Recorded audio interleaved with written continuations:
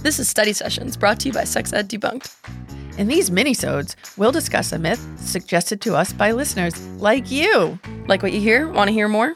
Follow us on Instagram, Facebook, and Twitter at Sex Ed Debunked to suggest new myths, provide your own show notes, and give us ideas for what to talk about next. Now take some notes. The study group is in session.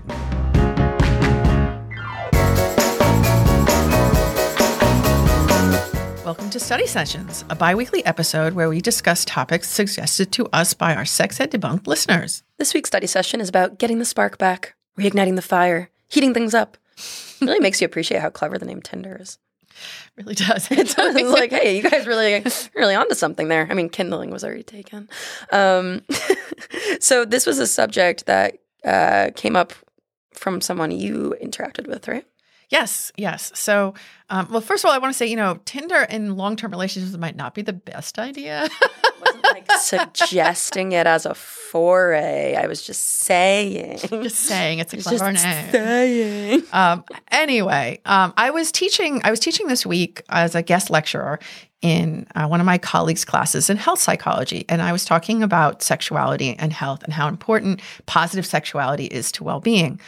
And, the majority of the class was, younger college-age students. And, of course, talking about positive sexuality, I was talking about fries and consent. Mm-hmm. And basically being enthusiastic and being specific and all of those terms. And after the class, an older student, a non-traditional age student, quote unquote. Blah, blah, blah.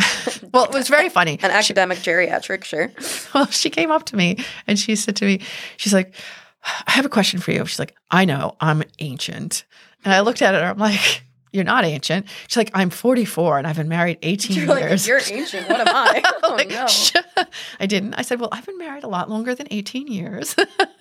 But what she said to me, she's like, all of this stuff you said is really well and good for young people starting out in their relationships. But I go to the coffee shop or I go to the bar with my friends and we're all kind of at this point like, where's the fire? Like, we're not having sex anymore. Our husbands are not don't seem that they want us anymore. Bad death. But she was like, well, what do I do? Like, how do I communicate my needs and desires so that I can get more sexuality back into my life? Mm-hmm. I mean, I say bed death because lesbian bed death is a whole thing, right? We'll talk about that in a minute.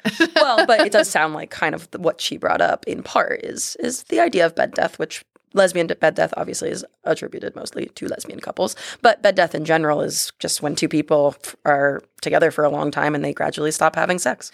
Well, and it becomes less important. Like, in the beginning, it's like, za, za, za, you got all that electric energy and like, waka, waka, wow, wow. Yeah. Can't even put the fire out, let alone keep it hot. Right. The fire is burning.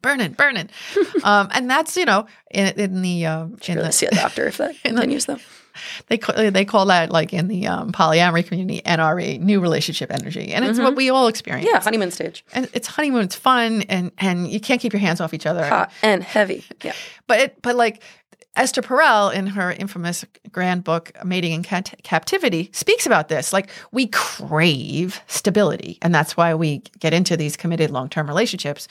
But we also want desire, and stability does not light the fire of desire. No. So the question is actually a really good one, and it's not the first time I've heard that question in terms of, like, what about a long-term relationship? So I had to think for a minute because I had to think. I had me a think. Great. Well, I was in the position of a professor, and she saw me as the resource, and I said, let's first of all stop for a minute, and look around and see what it is you desire. Mm-hmm. Figure that out first. Right. You have to know what it is you're asking for before you ask for it. Yeah, and unfortunately, women in their 40s, that's when they are feeling their power. Their sexual energy is just there. You're usually if you've decided to have children, at that point your kids are usually, either tweens or teens where you're not like constantly physically exhausted. Mm-hmm. Your hormones are at a level where all of a sudden you're like, hey, I get to feel my body again. Yeah. Unfortunately, it's not the same sexual peak for a man partner. Man partner. So that's an issue, right? But it is important. I think women who haven't been sexual for a while don't know what it means, but they know they're missing something. Mm-hmm. They know they're feeling an energy, they're feeling a desire, and those needs aren't being met. It's like working in marketing. They know what they don't want. They just don't know what they want. Exactly. So that was my first piece of advice, and my advice to any listeners. No, that's really good advice. Right. Do the self work a little bit to figure out what it is that you want. And the fun self work. I was like, read some erotica, get some watch 9.5 Weeks and see if there's anything that you find interesting. Listen to podcasts, obviously. Hey, self-promotion, what's up? But, watch those racier shows like, what was the one, Sex Love, that was on, that was really, really kind of had a lot of steamy stuff going on. And if you're, as bad as it is, read 50 Shades of Grey if you want, figure out what it is that kind of gets you going again. Because, that's part of it as when you've been in a long-term relationship, it's almost like you forget what got you going when you first started out. Well, and I jokingly referred to lesbian bed death, but what's interesting about that whole concept is I looked it up on Urban Dictionary because I always like to see what Urban Dictionary has to say about things. But the definition on Urban Dictionary was when sex virtually ceases and the couple becomes more like friends. Yeah, and that happens a lot, right? In long-term you still really like each other. Well, and a lot of times you really love each other. You keep each other warm. You just don't keep each other hot. Well said, Jen. Well said. So the second piece of advice I gave her, and actually it was the advice I gave to the whole class about enthusiastic consent, that this is about getting to yes, and it's about asking for what you want.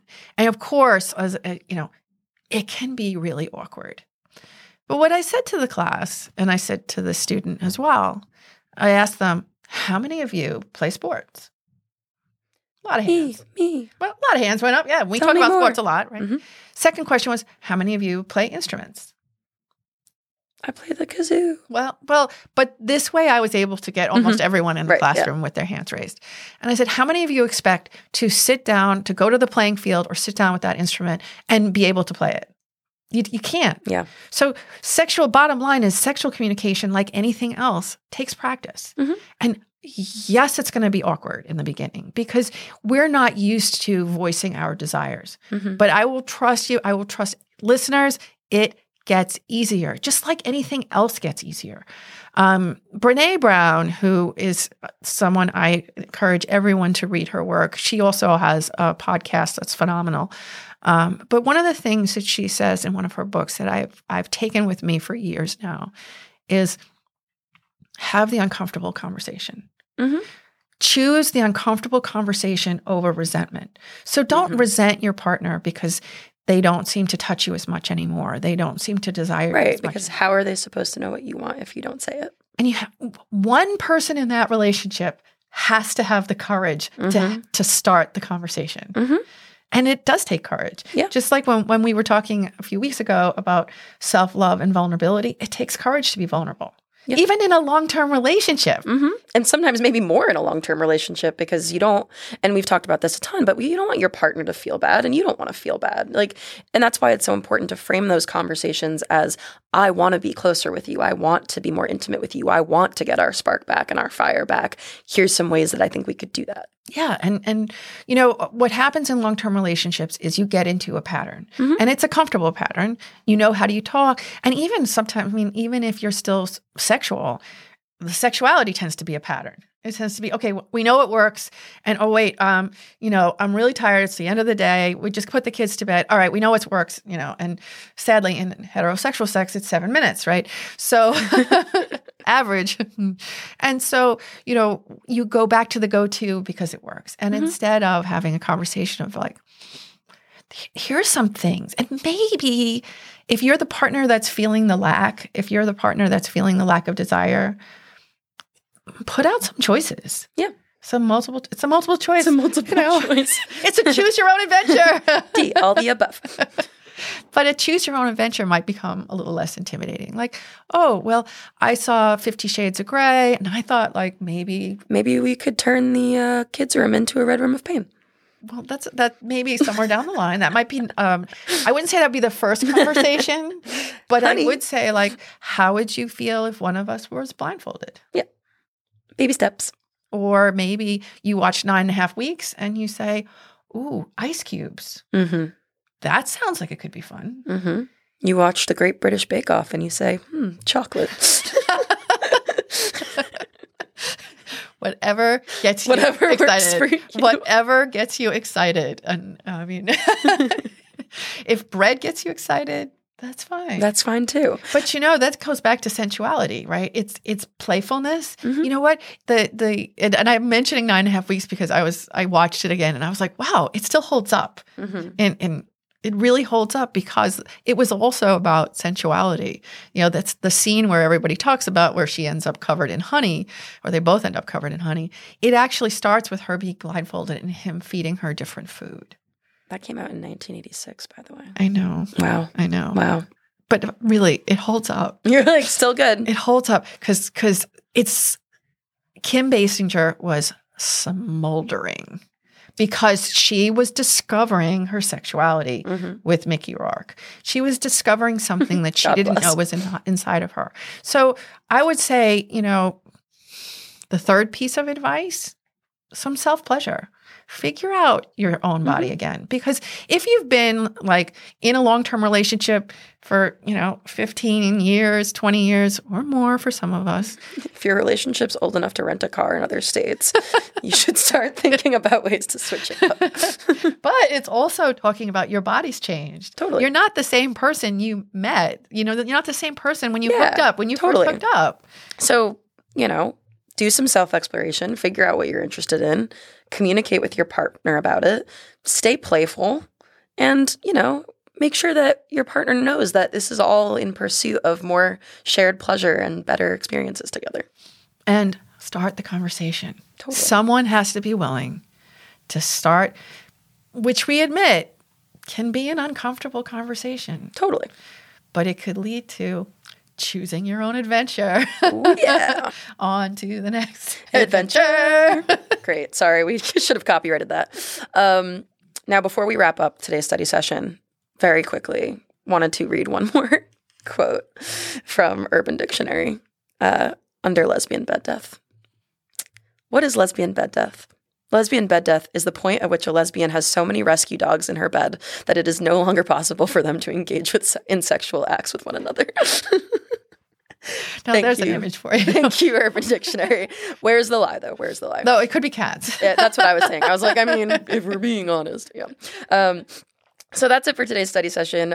Just a quick fire exercise on how to get the heat back in the bedroom and your relationship, and just in time for winter. Stay warm. Stay cozy. Stay cozy. Fire it up, people, and have a good time. So make sure you send us your myths, questions, comments, and we'll be back next week for a full episode of Sex Ed Debunked. Thanks for listening. Bye.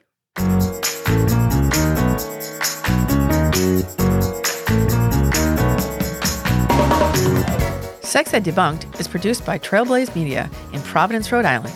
Our sound producer is Ezra Winters, with production assistance from Shay Weintraub.